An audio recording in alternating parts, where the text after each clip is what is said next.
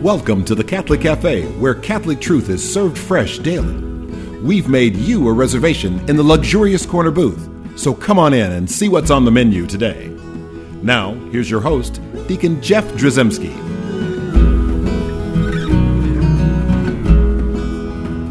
Greetings and welcome to the Catholic Cafe. I'm Deacon Jeff, sitting in the luxurious corner booth of the Catholic Cafe, sitting here with Thomas Patrick Dorian. How are you, Deacon Jeff? I'm doing so well.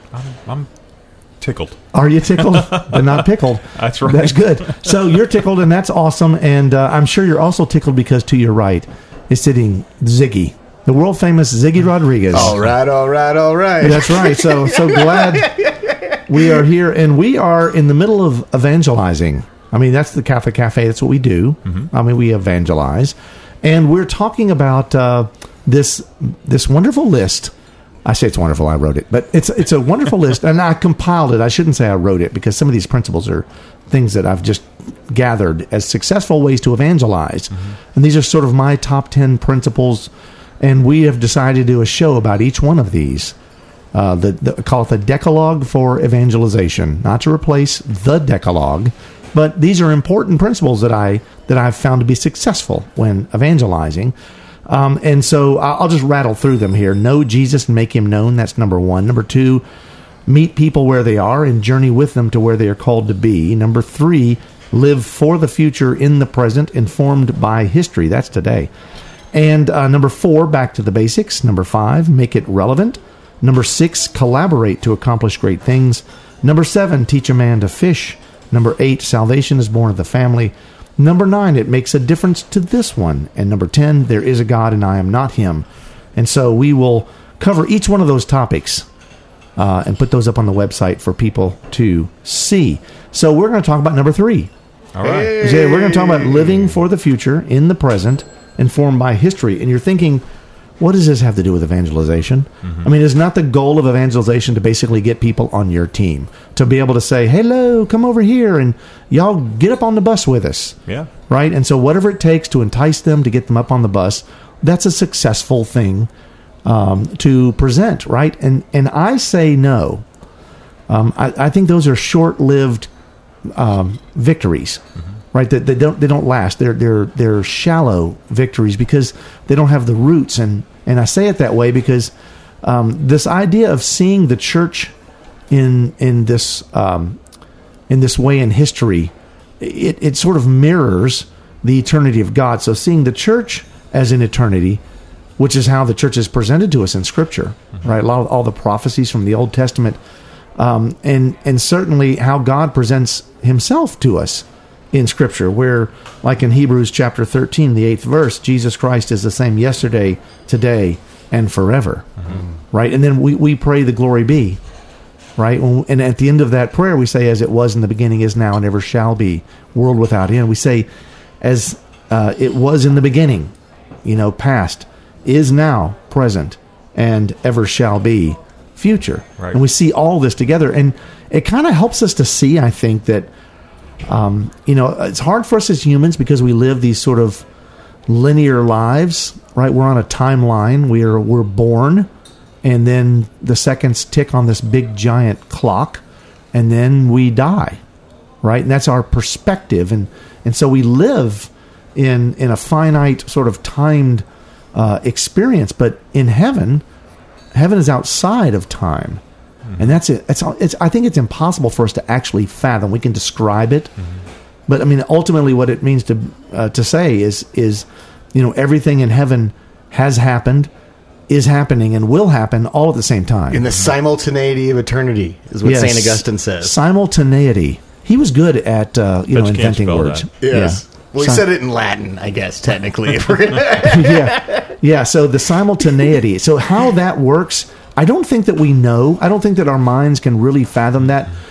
But again, I don't want to know. Mm-hmm. I don't want to be able to define God. I don't want to put God in a little box and contain him. So seeing that, then when you're evangelizing, we're actually inviting people into that concept. And it's a radical concept anyhow, just the notion of... we say anywho. Anywho. Yes.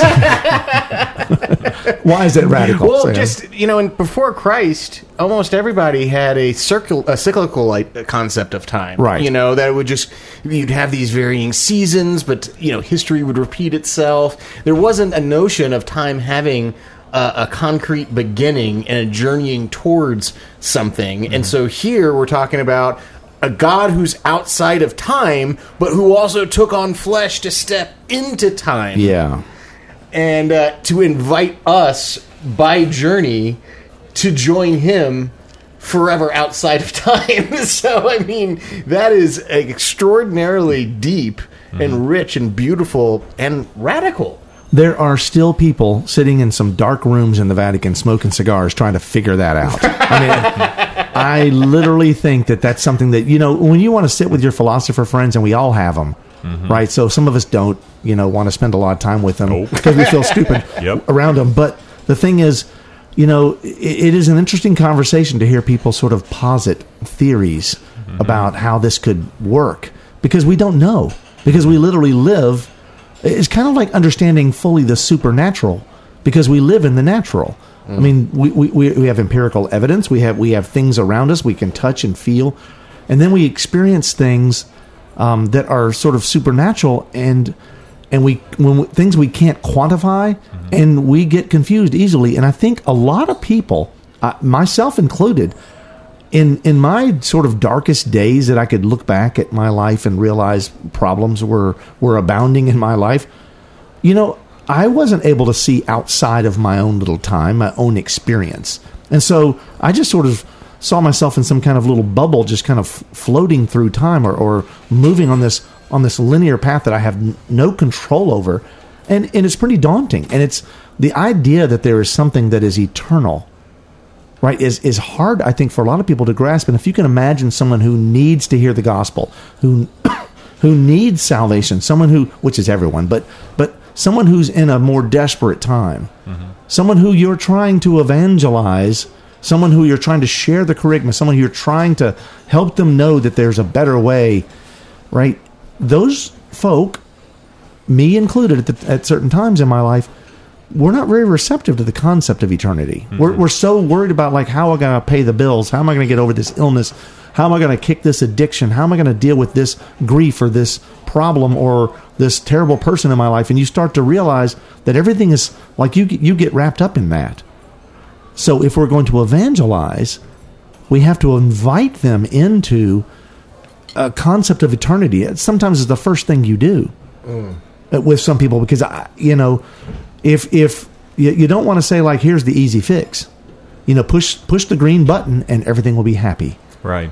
And that's unfortunately not the way it works. So people who get, we'll say, saved at some kind of weekend experience, I will recognize that there can be a huge influx of the Holy Spirit, a pouring over of the Holy Spirit, and wonderful things can happen in those experiences. Life-changing things. Absolutely. But they're only truly life-changing if there's roots there, like if there's ways for you to grow, right, and not just have this sort of, we all know the expression flash in a pan. I mean, I myself have had some moments where I've gone to some of these wonderful conventions or conferences, especially you go to retreats, you go to a youth conference, and you got like this band up there, and they're just singing beautifully, and the lights are all out, and there's this big, spotlight down on the monstrance, and the kids are just singing at the top of their lungs. That is a Holy Spirit moment, and I don't doubt that the Holy Spirit is present there.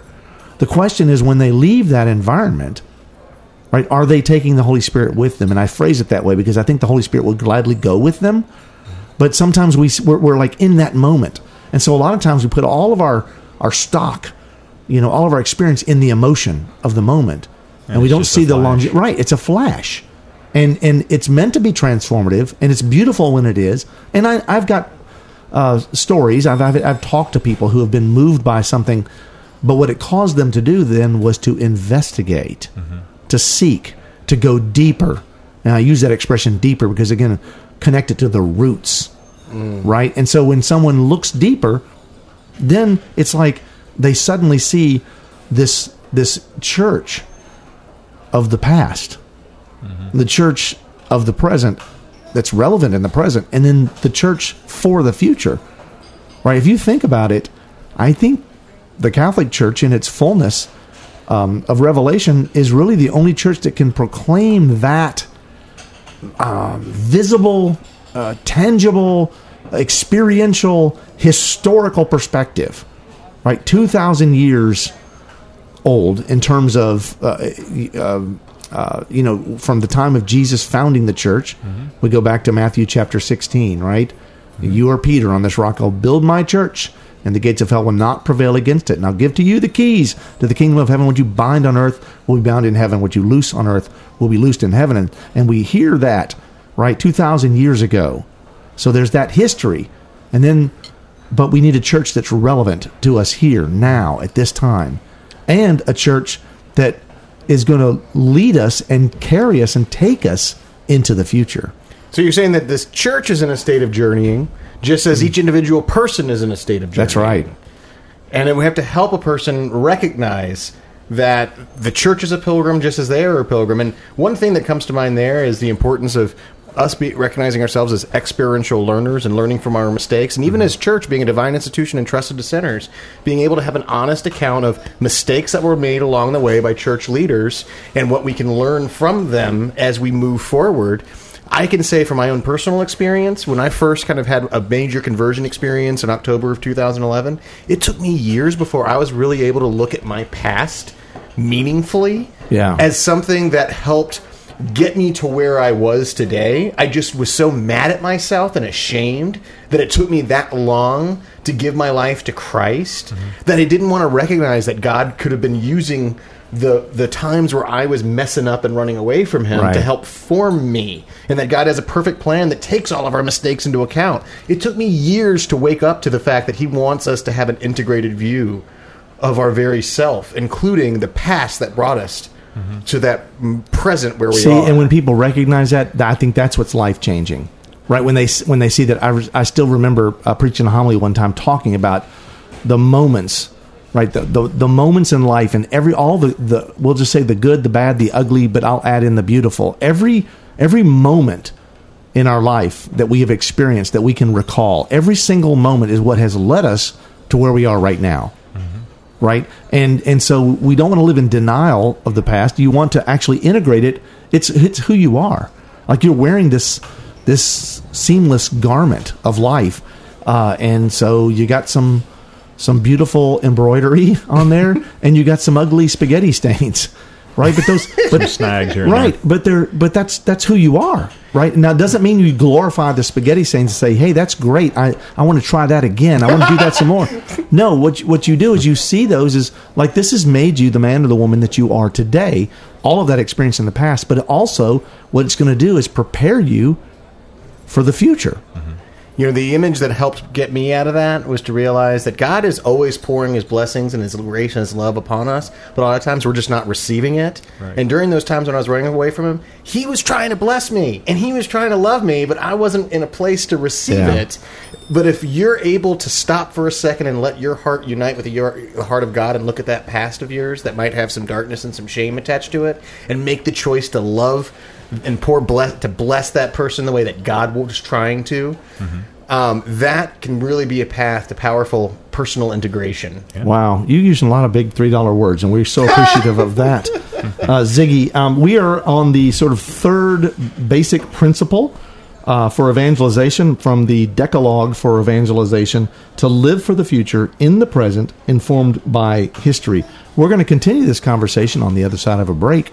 But before we take that break, I want to remind folks at home, we've got a great website, thecatholiccafe.com. Also, I would love to hear from you. Send me an email, deaconjeff@thecatholiccafe.com. And like us on Facebook, on Instagram, and Twitter.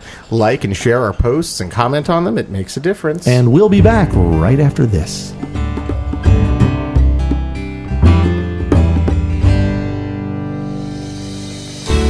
I'm Bess Drzymski, and this is another great moment in church history.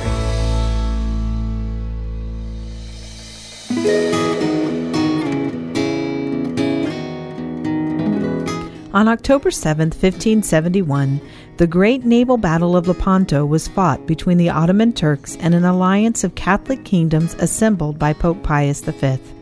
This titanic sea battle, fought for the freedom of Christianity in Europe and the preservation of Western civilization, was entrusted to the patronage of our Blessed Mother through the intercession of Our Lady of Victory. The Ottoman Turks had been trying to dominate the Mediterranean Sea with their navy for many years. They slowly captured small Christian outposts and sold much of the population into slavery. The Ottoman armies were brutal and merciless. They sought to exterminate Christianity from all of Europe. After the Turks began the conquest of Cyprus, a small island in the Mediterranean Sea, all Christian Europe became alarmed. Pope Pius V recognized the threat from the Turkish forces and convinced the political rulers of the day to form an alliance that might defend the Christian people of Europe from the threat of the Ottoman Turks. Pius assembled the brave knights of Malta, the Kingdom of Spain, the Venetians, and several other Italian kingdoms into a naval force that was finally able to challenge Turkish naval dominance. The last knight of Christendom, Don Juan of Austria, led the Christian forces. On the day of the great battle of Lepanto, the Pope implored all of Christian Europe to seek the intercession of Our Lady of Victory through praying the Rosary.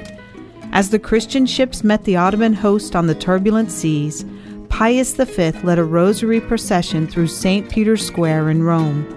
The entire endeavor was given over to the care of the Blessed Virgin Mary. The Pope was given a vision which assured him that the Christian forces had prevailed. There was a great foreboding that the Christian forces were going to fail against the superior Turkish fleet, but through the Pope's faith and the intercession of Our Lady of Victory, the Christian fleet miraculously carried the day and drove the enemy ships out of Christian waters. The Turkish losses were so great that they were never able to recoup their strength as a mighty naval power. Pius V commemorated the Christian victory at Lepanto through the Blessed Mother's intercession by establishing the Feast of Our Lady of Victory. Pope Paul VI changed the name of the feast to Our Lady of the Rosary. This feast day is celebrated on October the 7th. I'm Bess Drzymski, and this has been another great moment in church history.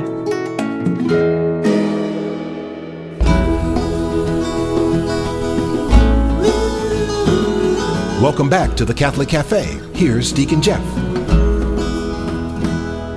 And yes, I am Deacon Jeff, and I'm sitting in the luxurious corner booth of the Catholic Cafe with Tom Dorian and Ziggy Rodriguez, and we are talking about the Decalogue for Evangelization. Yes, we are. The top 10 principles in my own little life. Number 3. This is number 3, where we say to live for the future in the present, informed by history.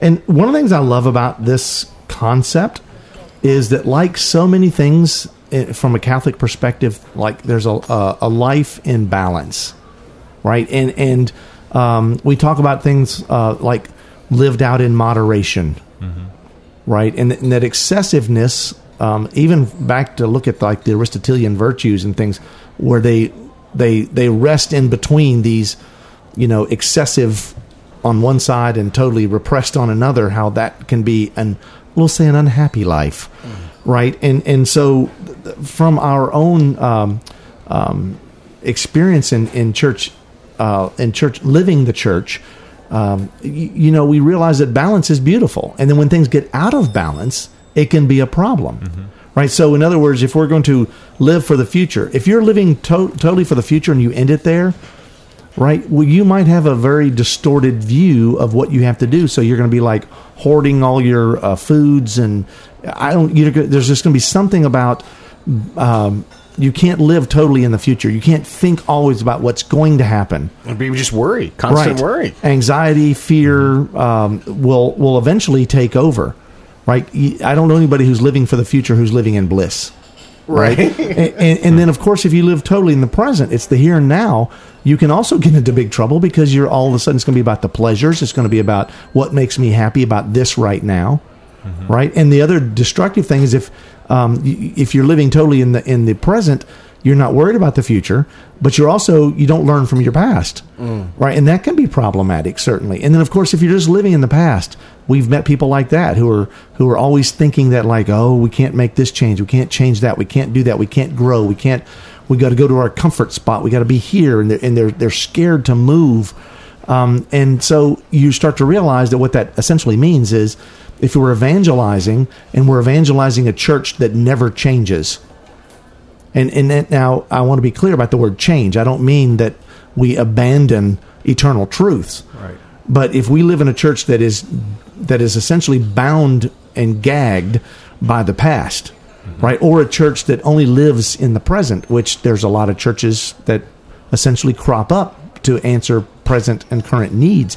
And then certainly we can't be a church that only, like, well, it's all miserable now, it's horrible, this is awful, but one day we hope, right? And it's like you've got to invite people, like I said, into that eternity, but see the balance that comes to us in knowing a church that has lived through a certain history, and survived, who's essentially flourished, grown. There's history to the church, right? And then a church that's relevant to today, as well as a church that really is the hope for the future, because it's going to continue to be here, right? So now, with that said, let's look at some of these individual concepts. How do you? Let's talk about hope for a second. I mean, that's one of our theological virtues, right? Faith, hope, and love. So how do we have hope, and what does that mean? So one way I've come to look at hope in terms of the relationship between hope and faith is I think of it as a heart knowledge of God's faithfulness. That even when we're not faithful, that we can trust in God's faithfulness to His promises, even if things look bleak and dim and dark and they don't make sense. Amidst that, we can trust. We have reason to trust. And it's making the choice to trust that God will be faithful to every promise He's ever made. Right. And again, that's the way to live for the future. I mean, you want to live in hope. It's awesome. Right? And what I love about the faith, hope, and love, those theological virtues, it's one of those kind of things where it's like you can't choose just two. You've got to have all three. Right. If you don't have faith and love, you're not going to have hope. If you don't have faith and hope, you're not going to have love. It's like they're interconnected, eternally connected, and they feed off of each other, and they literally are bound together, and there's almost a oneness to it. And again, it's kind of like the past, present, future thing. There's just this seamless garment of the theological virtues, and so that hope is something that is it's beautiful, but we don't want to live exclusively in the hope. But we should always have hope.